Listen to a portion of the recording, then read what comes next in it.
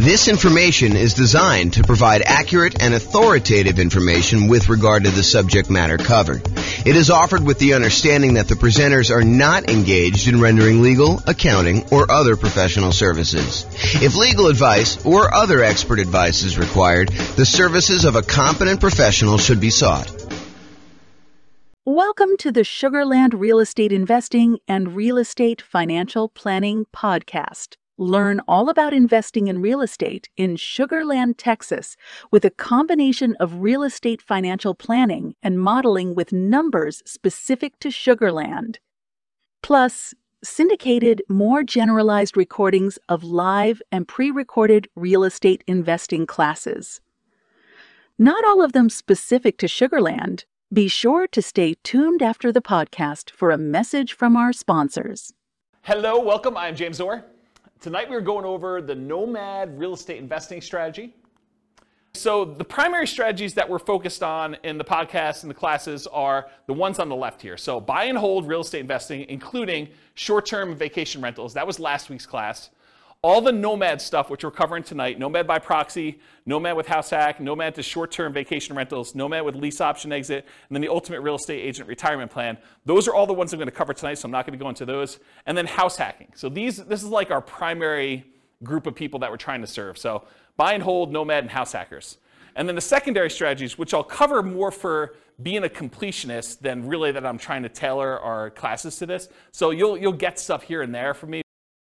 So creative financing, owner financing subject to rent to own, lease option, lease purchase, the ultimate strategy, quick turning and flipping properties, the BRRRR strategy, the buy, rehab, rent, refi. I always have to pause and go through the R's in order. Wholetailing, options and option auction, tax liens and tax deeds, partnerships and syndications, deal maker, syndicator, money partner, and loan partner. And then the stuff I'm not even going to bother covering is real estate investment trusts.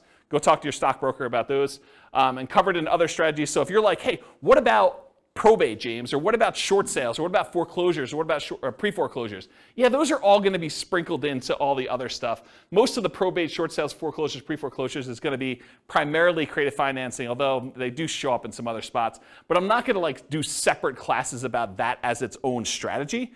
It's really sort of a subset of other strategies. That's why I'm not covering it. So I wanted to acknowledge that I'm not skipping it over. It's just sort of not big enough as its own sort of topic. Does that make sense, everybody? All right, cool. If you got questions, let me know. Interrupt. I do ask that you use the microphone, though, so we can get it on the recording.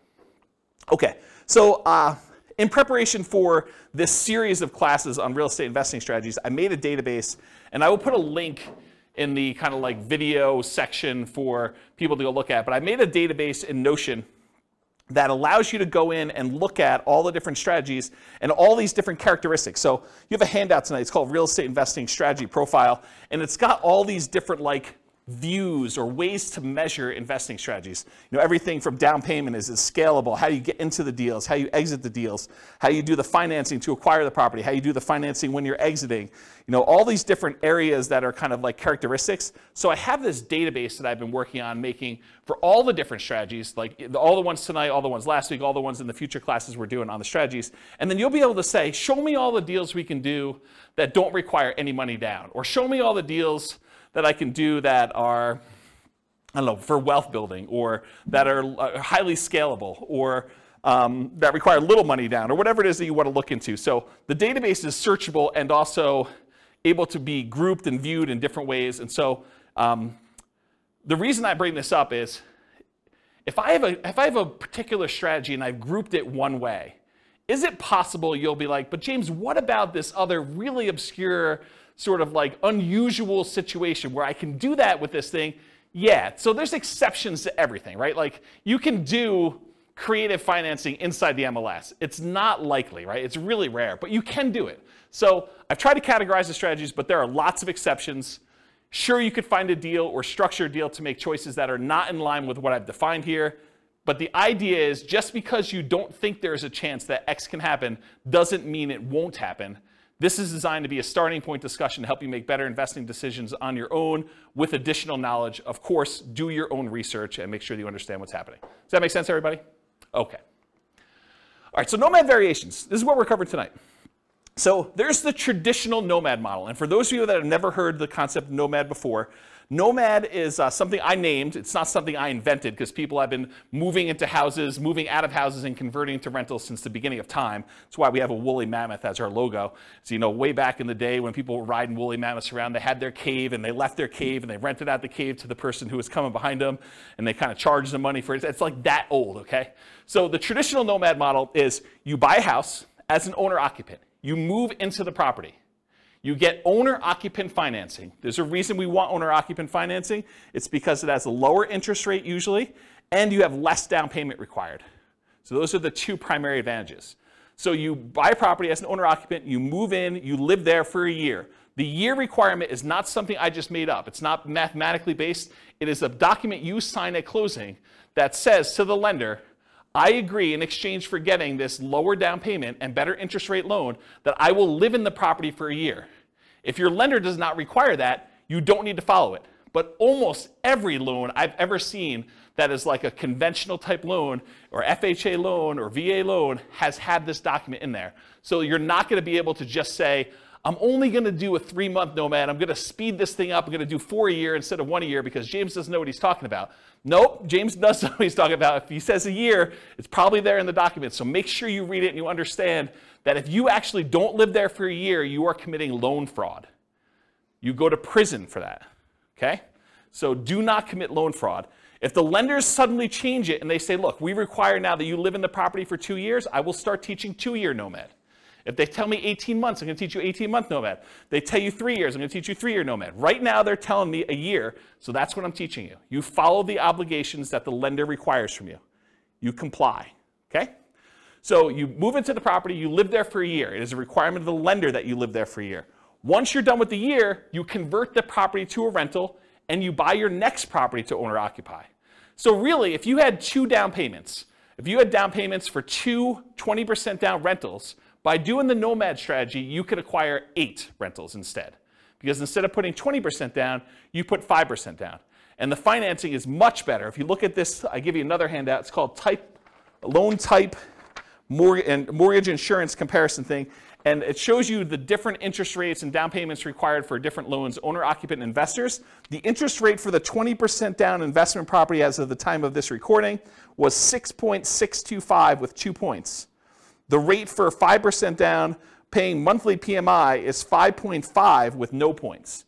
So your interest rate is considerably better when you do owner-occupant, okay? And even though you're putting less down, and it's probably going to be a little bit higher payment, it's not as much higher as you might have thought because the interest rates are better, okay? So Nomad is, in the most simplest form, buy a house as an owner-occupant, move in, live there for a year, convert the property to a rental, buy the next property, repeat as many times as you want to achieve the number of rental properties that you want to acquire. Okay? That's the most simple version. Now, all of these are variations. Okay? I'll cover those in a second. But for Nomad, you're typically putting owner-occupant financing, 0% down. There are 2 primary 0% down loans. The USDA loan for rural properties. So those are the 2, oh, sorry, I only do one of them. So USDA and VA. VA is a loan that you can get if you're a veteran. That's another nothing down loan program. USDA, you have to do a rural property. VA, you have to be a veteran in order to get them. So those are the 2 nothing down programs. The next lowest down payment is the 3% down conventional loan. That's on your sheet. And there's 2 different flavors of that. There's the lender paid PMI version, and then there's the lender the monthly PMI version. You can do an upfront PMI payment. You could pay a one-time lump sum fee and get rid of PMI. So there's really 3 flavors of PMI.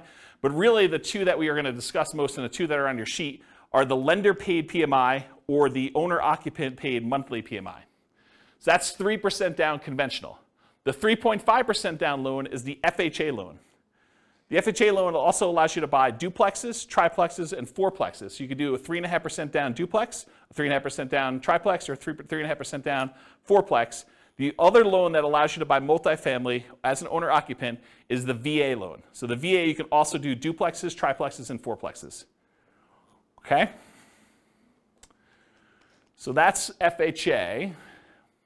FHA's PMI never goes away, by the way. It's there forever. So you'll probably want to refinance out of that at some point. Although if you got a really good rate on it and rates have gone up considerably from there, maybe it's still cheaper for you to actually keep the PMI and not refinance. So that could come up too. And then the last one that traditional nomads use, which is probably the primary one that the overwhelming majority of them are going to use, is the 5% down conventional loan. Because VA and USDA, they limit the number you can have. VA, it's based on your benefits. USDA, I think it's 1. Although I could be wrong about that, but I think it's just 1 that you could have USDA. And then 3% down conventional, I think you can only do that once. And then 3.5% down FHA. There are some really unusual exceptions, like if you move a certain distance out of the area, you can use your FHA benefits again. But really, you're only going to be able to have 1 FHA loan on your Social Security number at any given time. And then finally, 5% down, you can have as many of those as you want, as many as you can qualify for. So when people tell you, look, I'm only able to get 10 conventional loans, that's true, except for owner-occupant. You can get an 11th owner-occupant loan. So you could get an 11th 5% down loan. You can get a 12th one. You can get a 13th one. You can get a 15th one. As long as you have your debt-to-income ratio where it is and you have enough income to qualify, you can qualify for as many of the 5% down loans as you want, as long as they're owner-occupant. But once you get to 10, it's going to be really hard for you to get a conventional investor loan, non-owner-occupant. Pause for a drink. Okay. So that's traditional nomad. All the financing stuff pretty much applies to these other ones too. But fixer-upper nomad is buying a property that needs work, where you live in it, you move into the property, you live there, you do the fix-up work, then you convert it to a rental after a year, 18 months or 2 years, whatever time period works for you, but a year minimum. That's what fixer-upper nomad is all about. Buying properties at a discount, putting in money in order to fix them up, and then converting them to rentals by living in them.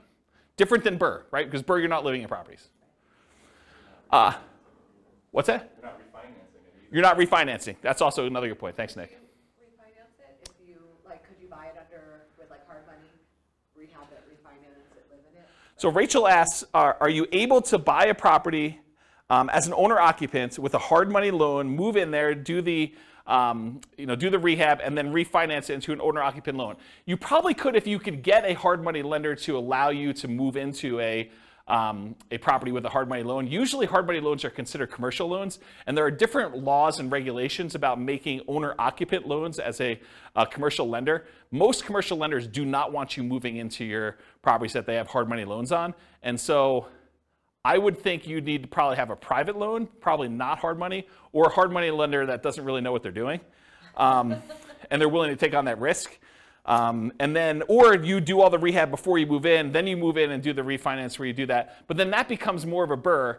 And if you're, I'd have to think about that one. I'd like to talk to you. Yeah, I'd have to think about that one. I don't have a lot of people doing that, but I guess you could do some variation on that. I wonder how the delayed financing loan would work, because usually the BRRRR stuff is at 20% down payment or 80% loan to value. And so that's what we're targeting for our kind of like rate and term refi. When you're doing a delayed one and you have rehab money, I don't know if you could do the 5% down loan programs anymore. You might have to still do like 20% down, which kind of defeats a lot of the benefits of doing Nomad. So I don't know, I'd have to think about that one. And maybe if a lender is listening to this and you want to research that and reach out to me, my email address is at the end of the presentation. Okay, so fixer-upper Nomad, that's buying a property at a discount, living there for a year, converting it to a rental. Nomad by proxy, how many people like the idea of moving into a property every year? Just one in the room. Okay. Everyone else, Nomad by proxy is getting someone else to move in on your behalf. If you have kids and you want to encourage them to get started investing in real estate, and let's say you had planned on buying, 20% down, buy and hold non-owner occupant investment properties. Well, instead of doing that, you could say, look, I'm going to take this 20% I had set aside for down payments, and I have 2 kids. I'm going to have them buy 2 properties each over the next 2 years. They're just getting out of college, or maybe they're in college, and you're saying, look, I'm going to buy you a property there. We're going to put 5% down. You're going to live there while you're in college. You're going to get 3 roommates for your college buddies, and you're going to stay there for a year. Next semester, you're moving. I'm having you buy another property with 5% down. You're living in the property, and we're going to kind of repeat that to do it as many times as we can that I've got down payments for and I can qualify for loans. That's a variation of Nomad. It's called Nomad by proxy, where someone else is moving in on your behalf. We also have some clients that are doing it with their parents. Parents are moving in from out of the area. They want to be near their grandkids. The kids, I guess that's grandkids. But they're basically saying, look, mom and dad, I'll tell you what, you come out here. I will put the down payment up for you to move into a property. We'll both own the property together. When you pass on, we just have an understanding that I am inheriting this property. You change your will, right? So you can live in it for the year. You're going to pay me rent, but you're going to be the ones that get an owner-occupant loan. I'm going to put 5% down. You're going to move in. You're going to be the owner-occupant on there. I'm going to help co-sign because you're retired and maybe you can't qualify for the loan. Maybe you don't have the down payment, but that's another version of Nomad by proxy. Okay, Nomad's a short-term rental. So same idea. You Nomad, you move into you buy a property, you live there for a year. But at the beginning, bless you, at the beginning, you decide, hey, look, I'm not just buying a straight up long-term rental property. I want to find a property that has really good short-term rental or vacation rental properties where this would be a great vacation rental once I move out. And so you move there, you move into the property, you live there for a year, and at the end, instead of converting it to a year-long lease with a regular tenant long-term rental type property, you convert it to a short-term or vacation rental. And you're just renting it out to like weekend people in for whatever they're doing. So traditional short-term rental. Once it becomes a short-term rental, it's like you had acquired it for a short-term rental. Except the way you acquired it was 5% down, or 3% down, or 3.5% down, or 0% down in order to get the deal to begin with. Does that make sense? Okay. Nomad with house hacking. So some nomads buy a property with the intention of having other people living in the same unit.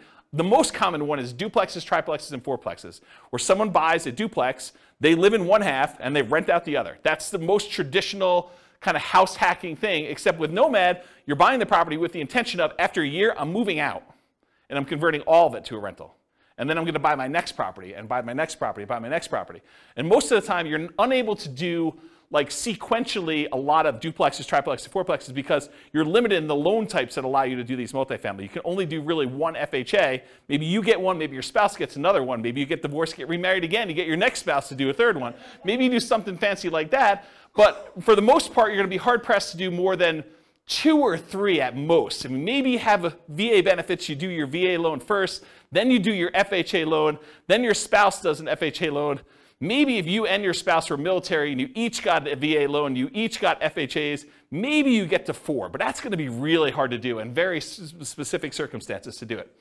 Okay, so that's basically, so the house hacking idea is you buy a property, usually it's duplex, triplex, or fourplex, you get roommates for the other units, but you can also do it if you buy a single family home and you want to rent out certain rooms. Or maybe you decide to get an RV, you live in the RV, you rent out the main house, you kind of live in the backyard or the driveway, you can get kind of creative with this idea. Or maybe you've got like a 3-car detached garage and you rent out the spaces. That's another version of house hacking, right? It's like renting out part of the property that you're living in is the definition of house hacking. Okay, so all those different variations exist, Nomad with house hacking. The Nomad with lease option exit. So nomading, you move in, you buy the property, you move in, you live there for a year. At the end of the year, instead of converting it to a long-term, 1 year at a time lease, you say, I'm going to go find a tenant buyer, someone who wants to purchase this property, but they need a year or 2 or 3 in order to get something in line in order to be able to qualify to buy it. Maybe it's enough down payment, or maybe it's time on their new job, or get their debt to income right, or their credit score up, or whatever. But they want to rent it from you for a year or 2 or 3 with the option to buy it from you from a year or 2 or 3 down the road. And so you buy a property, you live there for a year, then you find a tenant buyer instead of a regular tenant, and you actually lease option it to them where they give you an option fee, and then they lease it from you, and then they exercise the option at some point in the future. Or if they don't exercise the option, you get the property back, and you presumably find another tenant buyer to come in and eventually buy that property from you.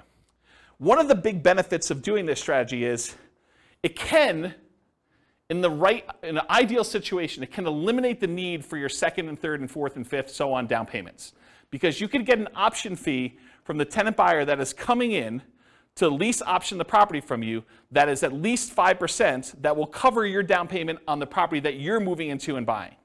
So you could, in theory at least, actually acquire the properties where you do, your option fee covers the down payment for property number 2, and then once you're in property number 2 for a year and you're going to lease option the next one, the option fee from property number 2 could be your down payment for property number 3 that you're buying, and do this. It makes it a lot easier if you at least have the down payment, so that you can front it and then you get it back after a year or 2. But you can technically, and lenders have told me they're able to do this, you can technically use that option fee if you get it in advance as your down payment for the next property. Okay. Oh, I'll add one more thing about this lease option thing, which will come up later tonight when I go over the other part of it. And that is, What do you do when the tenant buyer, what I call, pops out the property? They actually execute their option and they purchase it from you, and you walk away with a lump sum of cash. What do you do with that extra cash? Well, I usually combine this Nomad with lease option exit with an additional parallel path of you buying 20% down rentals or 25% down rentals with the extra money you have when they sell. Because you can only move in so often. You can only move in once a year, and eventually you'll have more down payment money than you need for doing Nomad. So eventually you probably will convert that money either in the stock market or something else, or you use it as down payments to buy 15% down, 20% down, or 25% down rentals. Does that make sense? Then you don't have to move into those. So you'd be buying 2 in a year instead of 1. And I did a whole class, I actually wrote a book on this, but I did a whole class on this strategy. I think I called it as something like how to acquire a multi-million-dollar real estate portfolio starting with just $3,000. And the idea was the $3,000 covered you to buy a single property to start with, and then you used option fees in order to acquire the next ones doing lease option exits on all of them. And I gave away the book for Christmas one year. Do you guys remember what year that was? 2017, 2018? It was a long time ago, right? Before the bad times. Before the bad times. But I gave away that as a Christmas gift. And did you guys ever read it? I thought it was a pretty decent book when I wrote it. So if you could find, there's a class on that. I may have even taught it multiple times. I think I taught it multiple times. Anyway, that's the idea. So that's Nomad with lease option exit.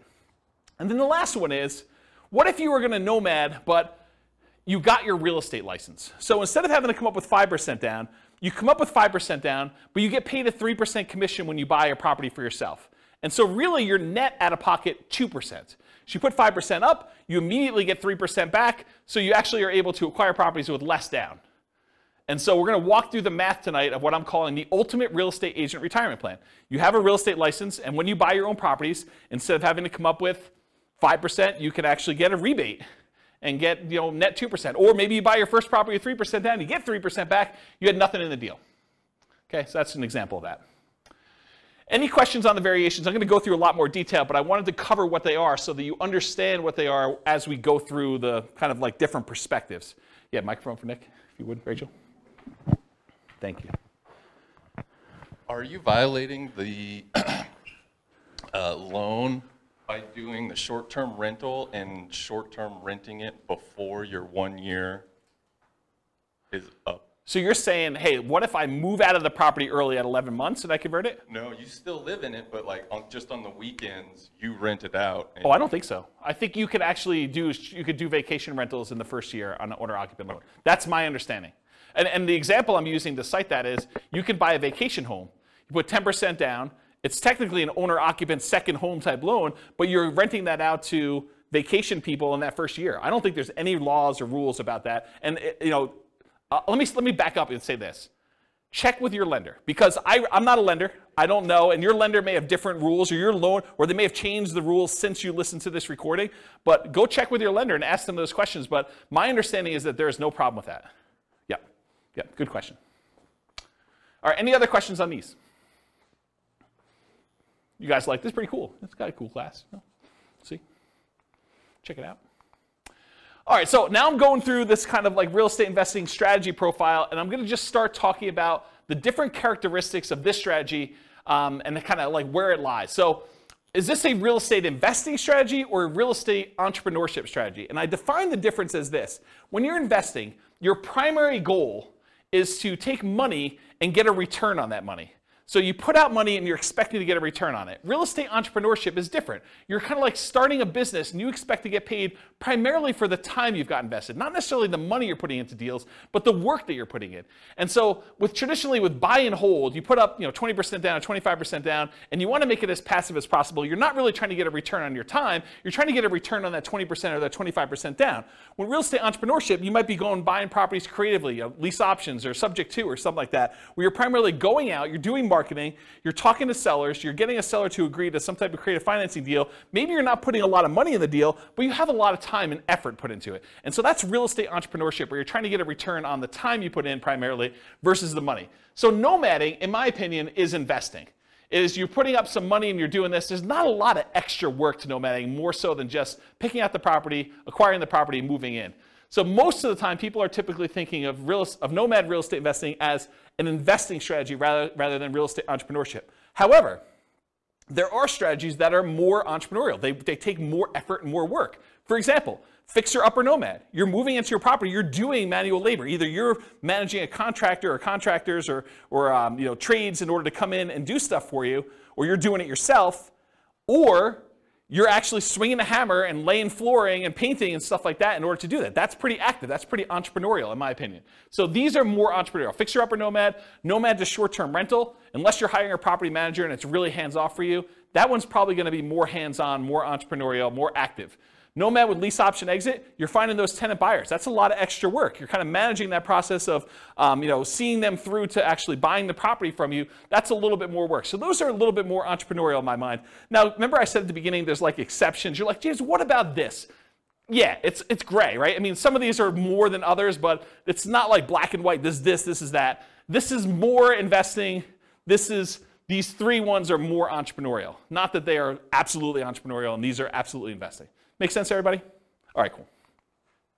Money required. We talked a little bit about this, so I'm not going to cover it in ridiculous detail, but typically for these nomad properties, 0% down, that's the USDA, the VA loan, it's all on your sheet, by the way, if you're kind of follow along on the top there.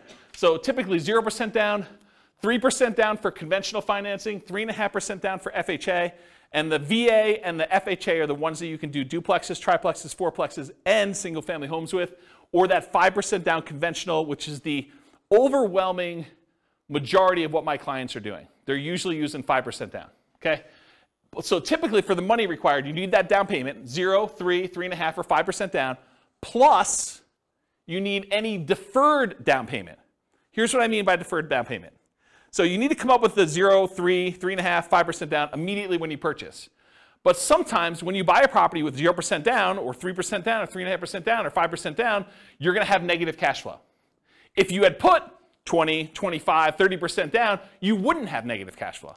So you could choose to put more down and not have negative cash flow. Or you could choose to put less down and have negative cash flow. So what is that negative cash flow really? It's deferred down payment. It's the money you're paying monthly instead of coming up with an extra $60,000, $70,000, $80,000. So are you okay with $200 a month negative or $500 a month negative instead of $60,000? And the $200 a month negative may be for a year, 2 years, 3 years. So the idea is that instead of coming up with the $60,000 more for down payment to have it have break even or positive cash flow, you could say, I'm willing to pay this $200 a month because I only needed to come up with 3% down or 0% down or 5% down or 3.5% down in order to acquire this property. So for money required, you need the initial down payment, 0, 3, 3.5, 5%, plus any deferred down payment, aka negative cash flow, plus reserves. Right? You're not going to do this kind of real estate investing without having adequate reserves. All right, so those are the three sources of money that you need to do these types of deals. You might also see less frequently when you're doing nomad by proxy, when you're the one moving in but someone else is providing the down payment. So you might actually be the one moving into the property, but your parents are doing the down payment for you. Or you're the grandparents and your kids are providing the down payment for you. So you might not need that money. You might use a lease option, non-refundable option fee, deposits on properties, that you're moving out of as the down payments for purchasing the next property with Nomad with lease option exits. We talked about that before. You get the option fee after the year for that person to become a tenant buyer, move into the property with the right to buy it from you. And that option fee is usually non-refundable. It's negotiable, but it's usually non-refundable. And so you get to use that without having to worry about having to come up with it again. And it gets, in most cases, it is applied as a down payment toward their purchase. Okay? So talk to your lender about how to structure that correctly for you.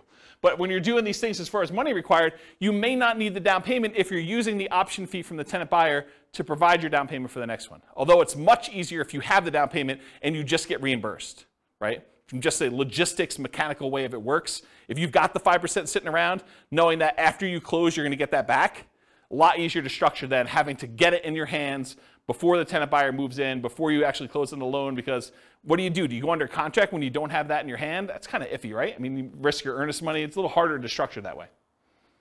You can, but it's harder. Or rebate on down payments with that ultimate real estate agent retirement plan. Instead of having to come up 5% down, you come up with the 5%, but you immediately get 3% back.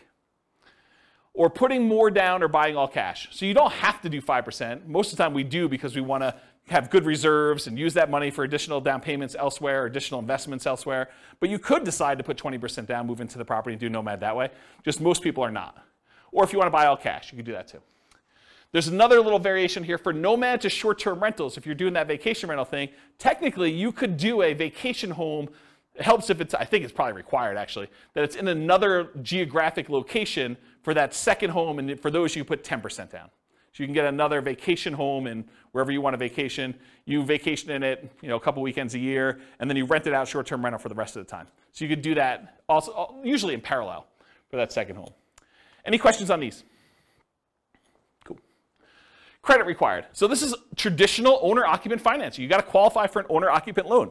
So you must, I think I hit this home. Did I not cover this? You must move into the property or you're committing loan fraud. Is there anyone confused about that? You got to move into the property, otherwise it's loan fraud. So, and if you're doing Nomad by proxy, somebody has to move into the property. And don't think, I'm going to fix this. James doesn't know about this. No, James has looked at this for a long time. He has not found a way around it. If you think you found a way around it, you can try to reach out to me and tell me, but I'm going to tell you it's probably loan fraud, okay? So you got to move into the property you're committing loan fraud. Usually you're required to live there for a year based on a document that you sign at closing to get your loan. Now there are exceptions to this. You get divorced, I think that's an exception. If you get transferred for work, I think that's an exception. But there are not that many exceptions to this. So, my lender calls it a life-changing event. Okay, so for the microphone, Nick says his lender calls it a life-changing event. That is one of the ways to get out of it. You can't just say, I don't like my house anymore. But hey, you have a kid, get rid of a kid, get a wife, husband, or get rid of a wife or husband. I think those are life-changing events. So those could be kind of characteristics for you to be able to do it more than once. Typical credit score you need is 620, although it varies a little bit for different loan programs. The better your credit score, probably the better your interest rate's going to be, except for FHA, which I think is the same no matter what. And the cheaper your PMI is going to be. There are some exceptions. You can go down to 580. I think FHA and VA allow you to go down a little bit lower than 620. I already talked about that. Less common situations, if you're buying without a loan, all cash, obviously a credit score is not required for doing that. And then if you're Nomad by proxy, where someone else is getting the loan, you may not need to qualify yourself. And then I just made a note on here, credit score requirements can change, so don't go to your lender 6 months from now and say, James on this recording said that I can get a loan for 620, that's the loan I want, and he told me I can get 5.5%. I'm not telling you that. Go talk to your lender, find out what the then current credit score requirements are, and the then current interest rates, and the then current down payment requirements are. I'm not guaranteeing that you can go get loans for these things. Okay, skills required. So what do you need, what skills do you need in order to do Nomad? Nomad's a weird one because it's sort of like very similar to buy and hold in a lot of ways. But there are other investing strategies where you need a lot more or a lot different skills in order to do this. But for nomading, the primary skills are you need to analyze deals. You need to make sure that this is going to be a good rental once you move out. You need to find cash flowing deals. You need to find a property that makes sense for you to buy. You don't want to just buy anything. And I think that's probably one of the bigger mistakes is people buy properties that they primarily, bless you, they primarily want to live in, but that may not make the best rentals. I think there's a little wiggle room there, but you don't go buy your dream house that would never make a good rental just because you can. Okay, so you need to find decent cash flowing deals. Another skill is acquisition financing, getting your owner-occupant loan, understanding how that works. That's a skill you need. And then property management. Once you convert it to a rental, you need to be able to manage the property. So property management is another skill. Now, the skills of property management can vary depending on which strategy you're doing. If you're managing them yourself, that's one strategy. If you're hiring a property manager or a company, that's a different strategy, right? You need the skills of managing a person then, or a company or a team, versus the skills of actually finding tenants, screening tenants, evaluating tenants, lease presentation, ceremony, all that stuff, and then kind of like property management, overseeing repairs and all that, and turns and those things. They're very different skill sets depending on which one you want to do. And then the third version of the skills of property management is doing short-term rentals.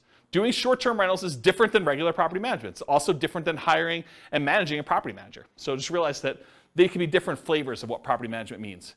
And then additional skills may be required for variations like lease options. Right? Understanding that lease options require some additional levels of education and expertise. You need to understand what they are, how they work, paperwork, how your attorney recommends you do them, so on and so forth. Okay, stability. So this was This was a email I got probably like, I don't know, 3 months ago, 6 months ago now. And it was a guy that does the Farnham Street blog, whose name escapes me, and I probably should have looked it up because I forgot it last week too. But he basically sent out this blog post in an email, and it was about this idea of active versus passive stability. And the basic concept is something is considered passive if you do it, and then you don't have to do anything to it anymore. It's sort of like it'll take care of itself. But then there's this idea of active stability where you actually have to keep doing something to something, or it'll blow up or destroy you or kill you or whatever it is, or it'll kind of eat up, your investment or do poorly for you. And so real estate on a whole is very active, right? If you don't do anything with your property, even if it's vacant land, if you don't pay your taxes on it, they're going to come and they're going to take the property, right? They're going to do your foreclosure, they'll have a tax lien or tax deed sale, and you'll lose the property. So it's very active. But even within the active part of it, there's some variations. For example, if you go get a 30-year amortizing loan, that's more passive than getting a interest-only loan that has a balloon, right? If you don't really do anything with the loan, over 30 years, that thing will pay off, right? You're just making the payments every month, that'll pay off. Whereas with an interest-only loan with a balloon, you might make payments for 10 years, but at 10 years, you got to take an action because there's a balloon that says the balance is due at 10 years. So if you don't do a refinance or sell the property, you're going to have a real problem. And so can you see that doing an interest-only loan with a balloon is more active than a 30-year amortizing loan that is more passive? Even though both of them are really active, you got to do stuff with them, right? So I started thinking about this idea of stability in real estate investings. So even more active than passive are fixer-upper nomads. Got to do the work, got to get in the property, got to do everything you need to do there. Nomad to short-term rental. You got to kind of manage the short-term rentals or manage a manager doing that. And then nomad with those lease option exits. That is more active than a traditional nomad and just rent it out long-term. Okay, so those are the more active versions of this. And then I have a little thing over here just about like the difference between active and passive. You can read through that if you want to. Any other questions? Sweet. Am I going too fast? Okay, good. I'm going to take a drink though. Scalability.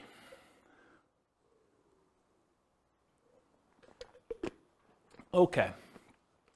So what if you really wanted to do Nomad 10 times in the first year? Hard to do, right? Because you got to move into the property. We got that year-long commitment we got for the lender. So Nomad is often limited to 1 per year. From that perspective, it is much harder to scale. There's a slower acquisition speed for you. You get slowed down. Some would argue that's good, right? You're kind of like dollar value averaging or dollar cost averaging, depending on how you look at it and what you're kind of like squinting to kind of convert it from a stock kind of term to a real estate term. But you're buying 1 unit per year, regardless of what the price is doing. So you're buying like over regular intervals. The market's down, you get a little better deal. Market's up, you pay a little bit more, but the properties you purchased previously are also up too, presumably. So you could increase your speed, your ability to scale, with Nomad by proxy. You could have someone else move in. You got 3 kids, you can do 3 a year now, right? You got 2 sets of grandparents, you want them to move near you, great, you can now do 2 a year. Nomad to short-term rental. So with 10% down, you might be able to do a second vacation home in parallel to this strategy, right? So as far as scalability goes, you could move into one yourself where you live in, and then maybe you buy a second vacation home every year in a new location. And then you could put non-owner occupant, regular investor, not moving into the property, a strategy like traditional buy and hold in parallel. So you buy 1 Nomad that year, and you've got enough for 20% down payment. You buy a 20% down payment non-owner occupant, you could be doing those at the same time. So as from a scalability perspective, though, there is something working in your favor with Nomad, and that is it is 1/4 the down payment required for traditional buy and hold. Instead of having to save up 20% down, you only need to save up 5% down. So from that perspective, it's even more scalable than traditional buy and hold is. You know, it's somewhere between 1/3 if you're doing the 15% down, non-owner occupant loans. Most people are probably doing the 20 or 25. So in that way, it's 4 times as scalable. For the same down payment you need to buy 1 20% down rental, you could buy 4 Nomads. It takes you longer time to do it, but you can actually do it faster in the form of down payment. So if you've got great savings rate, maybe you don't need to worry about that as much. But if you're slow on your savings rate, this could actually be a way to speed things up. Also, 5% down payments, the owner-occupant ones typically have better interest rates. So from that way, it helps you as well. Any questions on scalability? risk exposure. So I would consider Nomad to be a medium risk strategy. I don't think it's a low risk strategy, and I don't think it's a high risk strategy, because there are things that are riskier and there are things that are less risky. But I would consider this to be a medium risk strategy. And so here are some of the risks you have when you do Nomad. You have what I call amplified returns. Because you're putting less down, sometimes as little as 0, plus some closing costs and stuff like that, sometimes as little as 0 down, your returns get amplified. If things are going well, they get amplified positively. You know, if you make $12,000 in appreciation in 1 year on a very little or 0 down investment, your returns look amazing, right? You put $1,000 into the deal, you make $12,000, that's like crazy, crazy good. However, what if property values went down that year? Well, they get amplified in the negative direction as well. So if you have a loss, they get amplified negatively. If you have a gain, they get amplified positively because your down payment is so much smaller. Another risk is increased likelihood of negative cash flow, right? If you're only putting 5% down or you're putting 0% down, your chances of having negative cash flow are greater than if you put 20% down or 25% down. So I think that is an additional risk that you have. Now remember, that negative cash flow is really a deferred down payment. So you could argue that it's less risky because you don't have to put the full $60,000 out all at once.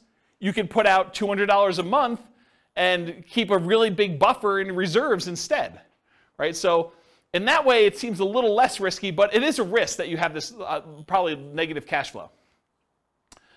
You could have a price decline during ownership. Property values do not always go up. Sometimes property values go down. I mean, I have to say it because otherwise people say, oh, James told me it always goes up 3% a year. What's going on here? So price declines can happen during ownership, and rent declines can happen. They're not as common as well, but you can see soft rental markets. If vacancy rates are really far up there and you want to get your property rented, you might have to drop rent. Just because you got it last year doesn't mean you'll get it this year. So you could see rent declines during ownership, and your credit is at risk. If you're signing on these loans and something really goes wrong and you're unable to make those payments, you could get a foreclosure. And then finally, you have all the typical tenants/property management risks.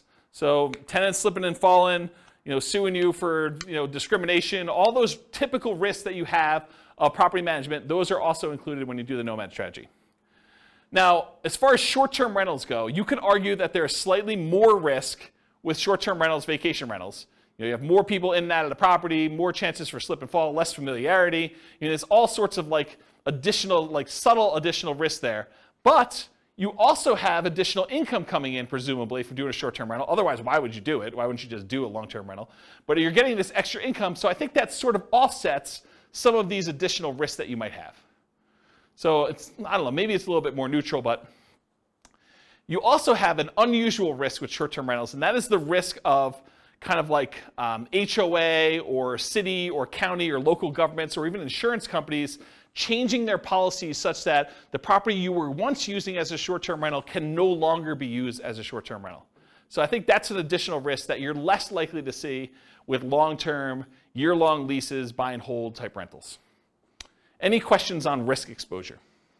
Is this helpful for you guys, kind of seeing it's all broken out this way? Are you seeing the form, those that came, who came last week? Just you, right? Are you seeing the parallels of how this works now? Yeah, this makes a lot of sense. That's the idea. I try. All right, so profit speed. How quickly and what magnitude of profits do you see? So how quickly do you make money and what size of money do you make at what interval? So if you guys have seen this before, this is my return quadrant. The return quadrant shows you the 4 different areas of return you get by having a rental property plus reserves.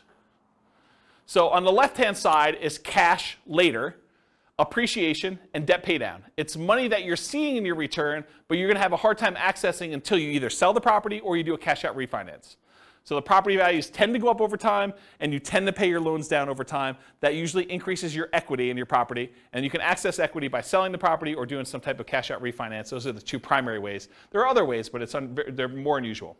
And then on the right-hand side is your cash now stuff. That's cash flow and the tax benefits you get by owning rental property, and I'm specifically talking about cash flow from depreciation. Cash flow from depreciation is you take the amount of, when you own rental properties, the government allows you to depreciate the property, usually over 27 and a half years for residential properties. So imagine you bought a rental property And when you kind of like do your math based on what you paid for the property, you subtract out the cost of the land, because you cannot depreciate land, you can only depreciate the building. But if you imagine for a minute that when you figure out your depreciation, you're able to depreciate maybe $10,000 a year. That's gross depreciation. That's the amount that you could take in gross depreciation. And then I'm not an accountant, go talk to your own accountant, but this is my layman's version, and you cannot use this version on your tax returns, but this is basically how it works. If you make $100,000 a year and you have $10,000 in gross depreciation by owning a rental property, then you're only paying taxes not on the $100,000, you're paying taxes on the $90,000. So what you really end up doing is you save $10,000 of taxable income. So if you take that $10,000 in taxable income and you multiply it by your effective tax rate, which is a conservative way to look at it, then that is the amount you have in cash flow from depreciation. That's the amount you did not need to pay in taxes at the end of the year, or the amount that you could take by adjusting your exemptions on your job income and take them with each paycheck. Okay? So let's say your tax rate was 20%, you have $10,000 in gross depreciation, you multiply 20% times the $10,000, you now have $2,000 a year that you're getting in cash flow from depreciation. You can either get that back at the end of the year instead of having to pay taxes on it, or you can adjust your exemptions. That's exemptions, right? That's what it's called, Denise? Withholdings, that's it. So whatever it is on your tax return, where you actually are saying, I don't need to pay in as much tax because I keep getting a refund at the end of the year, so let me pay in less. So you do that, and then on your paycheck now you see an extra, whatever it is, $180, or $170, whatever it works out to be, on your paychecks that you now got in. So that could help offset any negative cash flow you might have, or it could add to your cash flow that you're already receiving from the property. But it's through your paycheck and tax savings, not directly from the property. Does that make sense, everybody? And then this total adds them all up and reserves. The top half of this quadrant, if you've never seen me teach this class before, the top half of the quadrant are the ones that are more speculative. They're more reliant on how the market performs. Do property values go up? That's appreciation. Does rent go up, or is the kind of the rent holding strong? That's cash flow. So the top half tends to be a little bit more speculative. The bottom half tends to be a little bit more contractually or government implied regulation sort of thing. So you either get the debt pay down based on the loan you have, it's a contractual obligation you have with the lender when you get your loan, or tax benefits, that's part of tax law. So these tend to be a little bit more certain, less speculative in what your returns are. Okay? And then reserves is the amount of money you're getting on the money you have set aside for reserves, whether you're keeping that in a savings account and getting 1%, or you've got it in the stock market and you're getting 8%. The amount of return you're getting from having those reserves set aside so that when you need to access them, we got to take that into account, because we're going to divide all these other returns by the amount you have in reserves as well to show what your overall return is with the drag of having those reserves. So we got to give you credit for the money you're earning on the reserves. So that's why it's there too. Okay, so let me make sure I cover what I wanted to cover in here. So with Nomad, you typically can start seeing the appreciation and the debt pay down within 30 days, right? You buy the property values go up, you pay down the loan a little bit, you start seeing those right away. However, cash flow you don't get till a year, and your cash flow from depreciation you don't get till you convert it to a rental. So if you're house hacking, you get a little bit of it now, but really you're primarily seeing that a year from now when you convert it to a rental. Rents and security deposits are typically paid in advance, so you do get that a little bit more up front. Short-term rentals, while you're still living in a property, can speed up your time to receiving cash flow. So you could, on weekends, short-term rental your property as a vacation rental. Lease options, you typically see an upfront option fee. So that's another speedy thing if you're doing a Nomad with lease option. Using a property manager can slightly delay your time to producing cash flow once you convert it to a rental, because most property managers are not giving you the security deposits or the cash flow as soon as your tenant moves in. Usually there's like a bookkeeping delay, maybe even a little delay for having some reserves with them or whatever they're doing. And then usually we think of this as a percentage return of the amount invested. It's either cash on cash return on investment or a cap rate. Cap rate is the return you get if you bought the property all cash. And then I talked about cash flow from depreciation. Any questions on profit speed? Cool. Finding deals. So how do you find these crazy Nomad deals? Well, the primary way that most people find Nomad deals is through the MLS. The MLS has the largest selection of properties, and so most of them are finding it through the MLS, the multiple listing service. There are some other ways to find them. Another common way is for sale by owner, And there's really two main groups of for sale by owners. There's the actively marketed, all the for sale by owners that are putting signs in the yard, putting their properties up on Zillow or other websites to advertise that it's actively for sale. Those are the actively marketed for sale by owners. But then there's a whole separate group of for sale by owners that they haven't told anyone their property is really for sale. Those are sort of what I call the hidden for sale by owner group.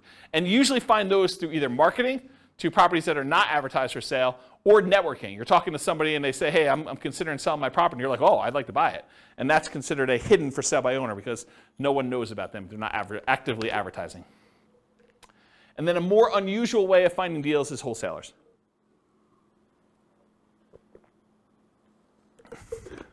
Okay. Any questions on finding deals? What are you laughing at? So easy. So easy? Oh. I mean, this is not intended to be a class on finding deals. This is the class on everything Nomad. I can't teach the 2-hour class on finding deals within it. So I just have a question. Yeah. I guess it's more for our local market, but maybe others, is that rents are a lot slower than the cost of housing right now. And so maybe in that 1 year, we might see some increases, but it seems like right now we would need to have that deferred down payment kind of covered longer term, unless you can find a really good deal. Yeah, I think that's also, true. Also being able to get traditional financing on, if you want to do the like fix it up, that's also a lot harder to do right now too, because a lot of homes are selling for far over their appraisal values when they're depreciated. Just curious if you have any thoughts on that right now. I think that's true. I think what we've seen over the last, it correctly. I think we've seen over the last, 5 years or so, maybe even longer, property prices have gone up quite a bit, very fast. What's been saving us prior to the last 3 or 4 months was that interest rates were also declining as we kind of entered this. And so the sting of property values going up rapidly was kind of softened by lowering interest rates till we finally got to the point where they were at all-time lows. But since then, whatever it was, 4 months ago, when we started to see interest rates start to significantly climb, and property values have been going up very rapidly over the last X number of years, and rents have been going up, but not quite as fast as property prices have been going up, we've now seen this converging of multiple forces where prices are way up, interest rates are way up, and rents are up, but not quite as much, such that cash flow is not what it was if you were analyzing deals 5 years ago. Will it get better? I think it's going to be individual market specific, and I'm specifically saying it that way because this recording is intended to be for a national audience. But in our local market, I don't know if we're going to see a retracement. I can't say. I could tell you that demand looks really strong, and if you had come into the market stats class, I mean, you three were at least in the market stats class. Oh, you were there too? Oh, okay. So with the market stats class, I think the market stats suggested to me that demand was very strong and we might see a slowing of how crazy it's been, but I'm not sure it's going to go drastically in the other direction.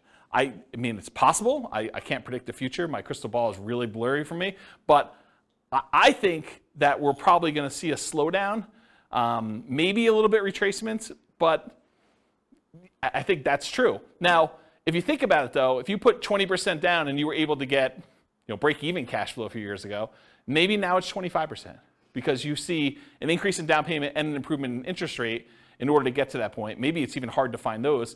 But I think there's still, even in the craziest, amazing markets, there are still exceptional deals out there. You can still find that amazing cash flow property.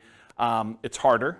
They come along less frequently, and sometimes you need to act very quickly, and sometimes you're voluntarily taking on some wackiness as part of the deal, right? You're trading a problem that you can deal with, that you're willing to live with, in exchange for maybe a little bit improved cash flow or significantly improved cash flow, depending on what the deal is. So I would kind of cover it that way, but I think you're right. I think we're seeing a suppression in cash flowing properties, but even with what's great about the Nomad model in particular, and buy and hold in general, is you get to lock in economic structures at one point in time.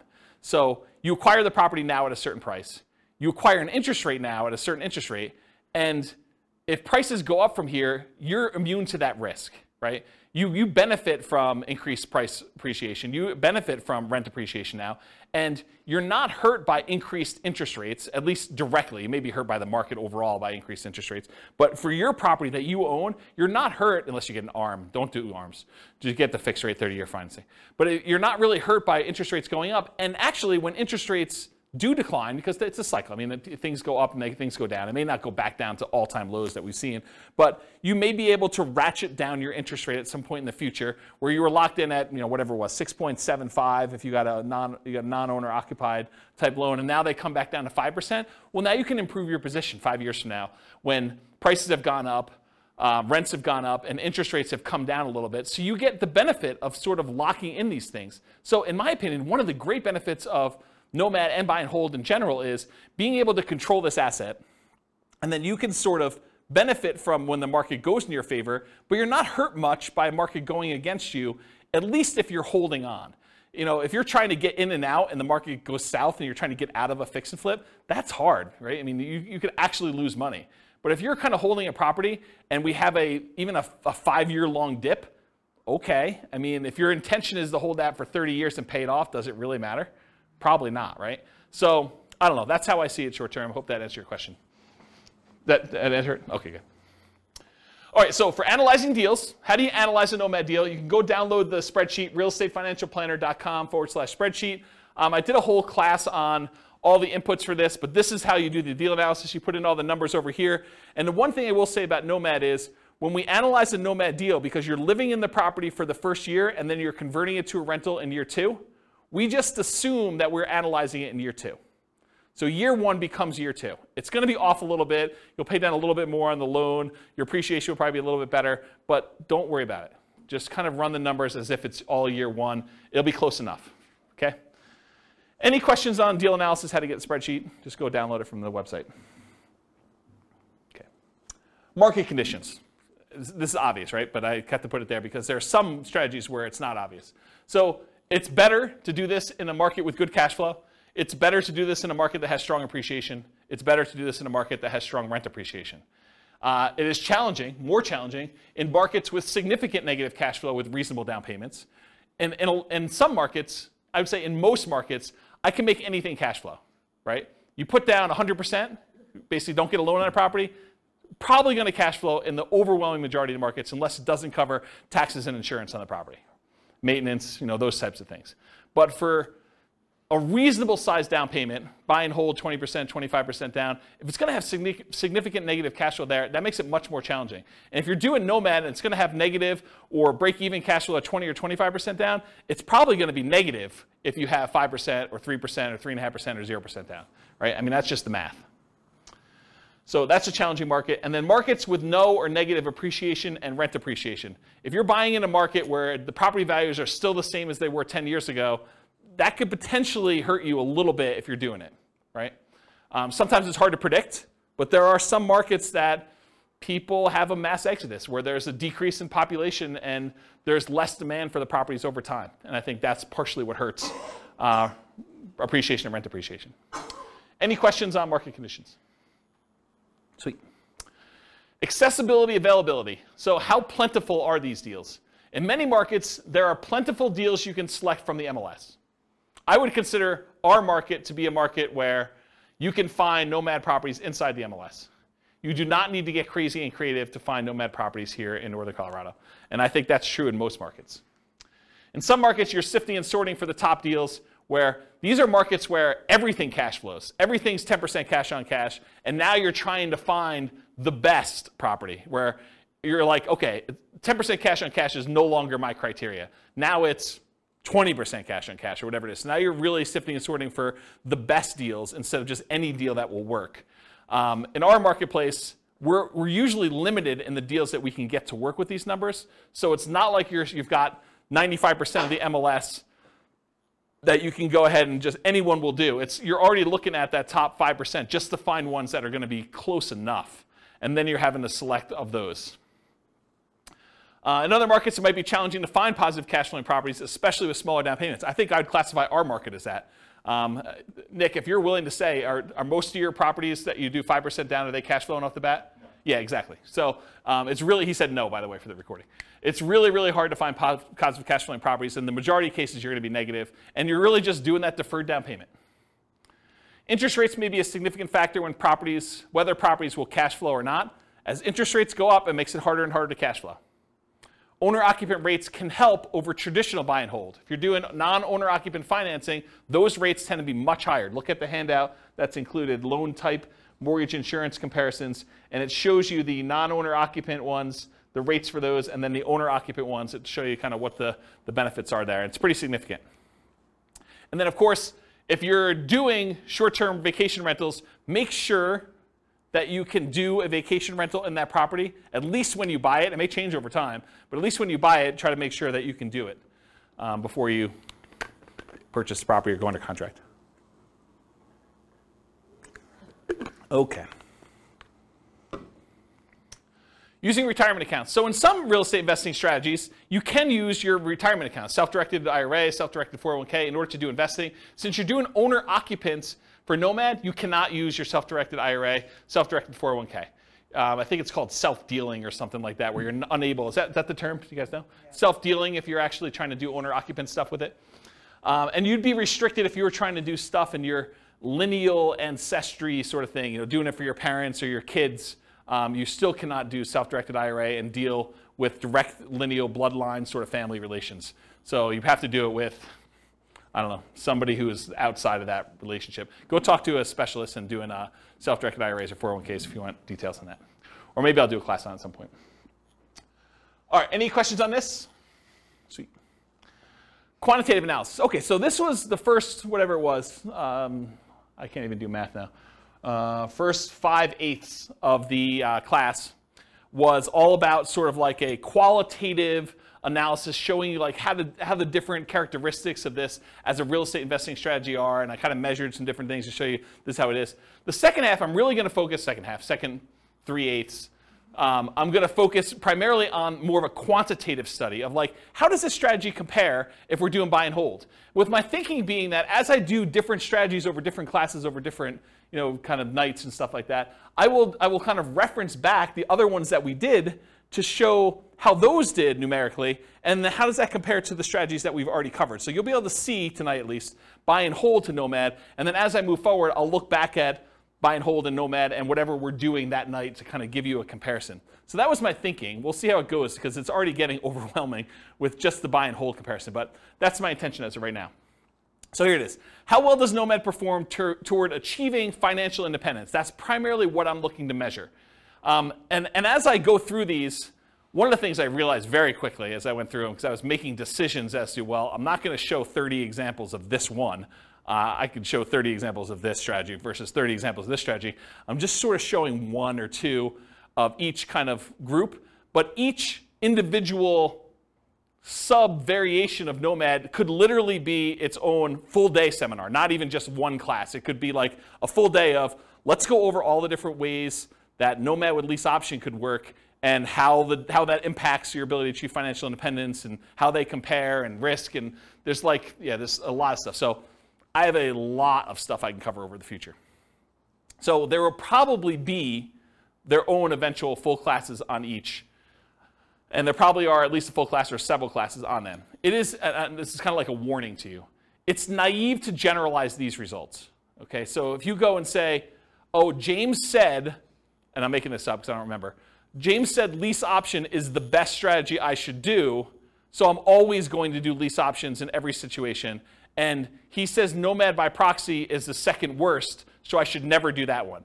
Oh, that would be bad for you, because this was a very specific situation for a very specific group of people with very specific amount of money they've got coming in, and property prices and appreciation and their rent to price ratios. Like all those things will come into play. And I think I talk about this at the very, very end, but you can't just assume that because I told you X was the best, that X will always be the best in all situations for all people, including you. Okay? But I'm going to show you like a very specific situation and how it plays out for them. All right, so for quantitative analysis, we're going to do Nomad. We're going to do 5% down payment with PMI.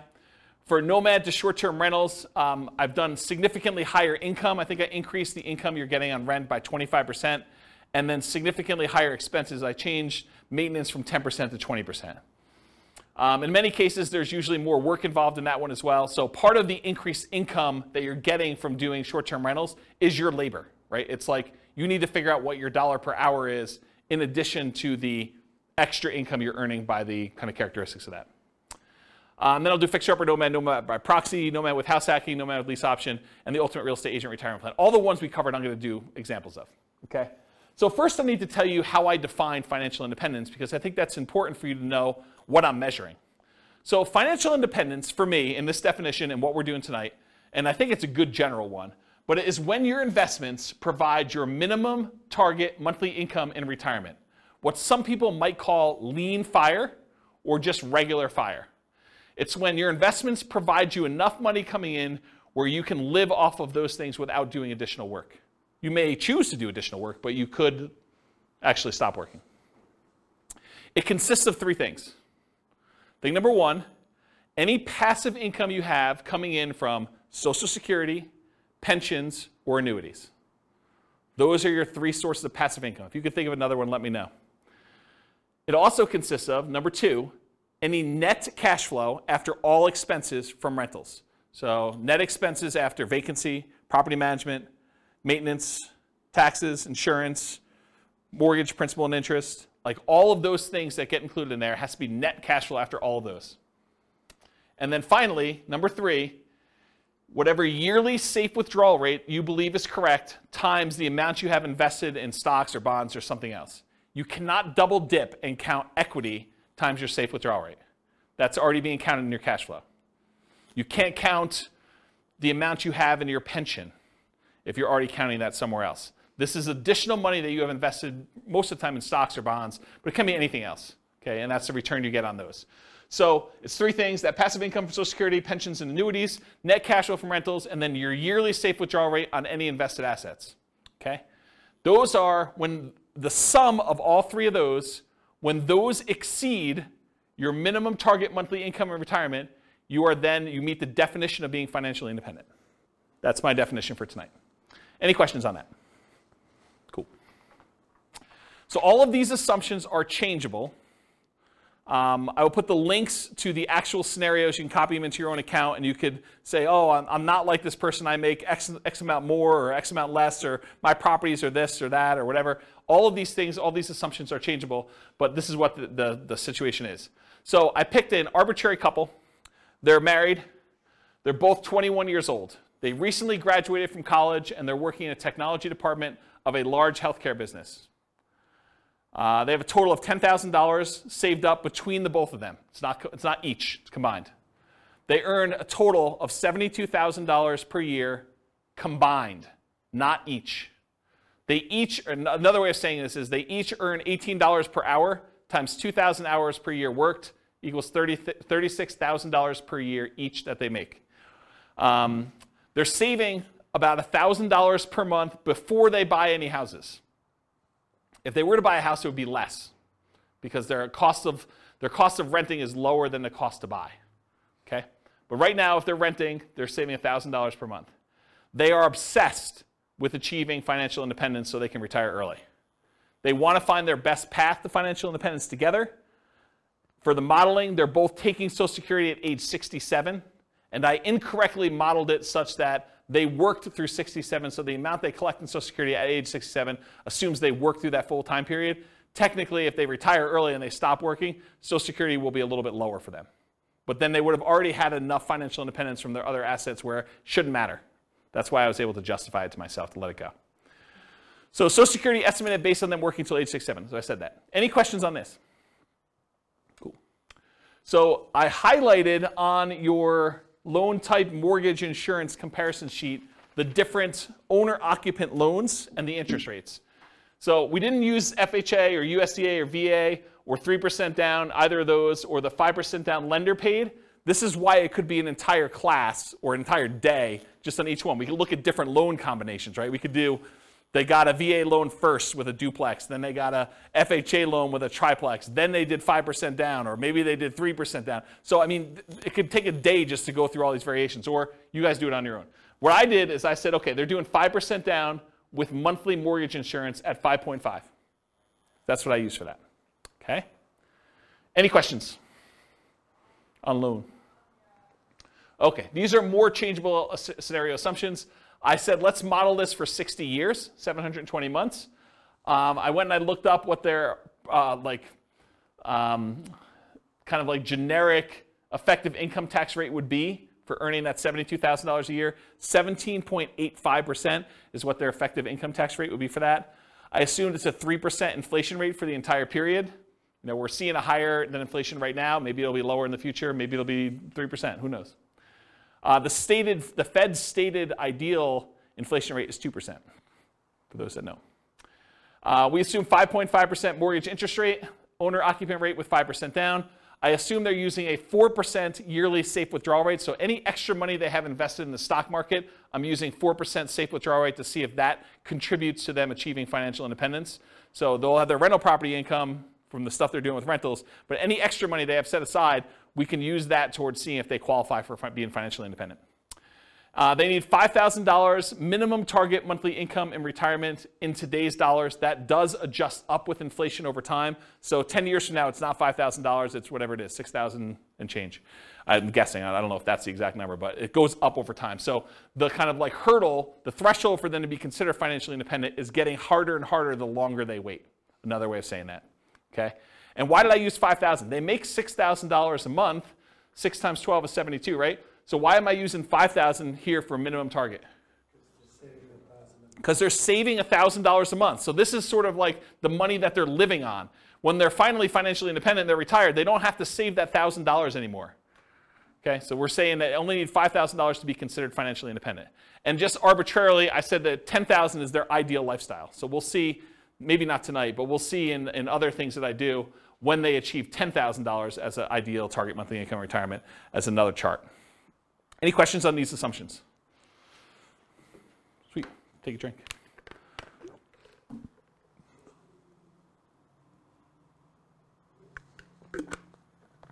All right.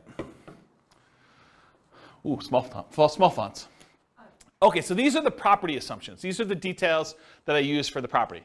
So I'm assuming it's a $375,000 property. It is not based on Northern Colorado. It's a generic sort of like skewed a little higher than average property for the U.S. So 375 property value, purchase price, and it goes up at a rate of 3% a year. The same rate as inflation. For a fixer-upper Nomad, for the one when I do fixer-upper, they're buying it at a 10% discount. That's what my assumption was.